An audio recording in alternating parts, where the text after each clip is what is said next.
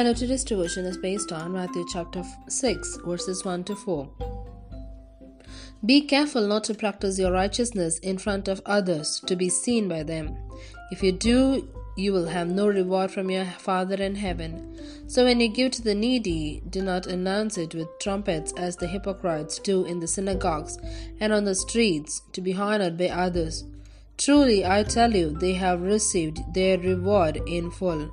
But when you give to the needy, do not let your left hand know what your right hand is doing, so that your giving may be in secret.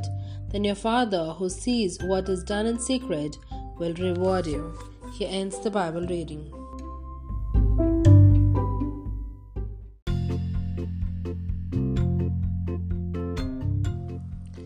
Secret delivery. When you give to the needy, do not let your left hand know what your right hand is doing. Matthew chapter 6 verse 3. A clear glass vase with bell-shaped lilies of the valley, pink tulips, and yellow daffodils greeted Kim at her front door. For 7 months, an anonymous believer in Jesus sent Kim beautiful bouquets from a local flower shop. Each monthly gift arrived with a note filled with scriptural encouragement and signed, "Love Jesus."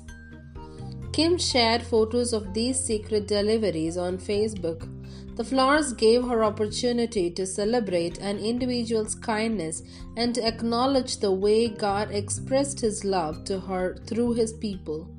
As she trusted Him through her battle with a terminal disease, every colorful blossom and handwritten note affirmed God's loving compassion for her. The sender's anonymity reflects the heart motive Jesus encourages His people to adopt when giving. He warns against practicing righteous acts to be seen by others. Good deeds are intended to be expressions of worship overflowing from hearts graceful for all God's done for us. Highlighting our own generosity with the hope or expectation of being honored can take the focus off the giver of all good things, Jesus. God knows when we give with good intentions. He simply wants our generosity motivated by love as we give Him the glory, the honor, and the praise. How can you place the spotlight on Jesus by giving to someone in secret this week? How can you give God credit while still accepting appreciation? Let's think about it. Jesus, thank you for reminding us that giving to others is a privilege and a wonderful way to thank you for all you've given us. Amen.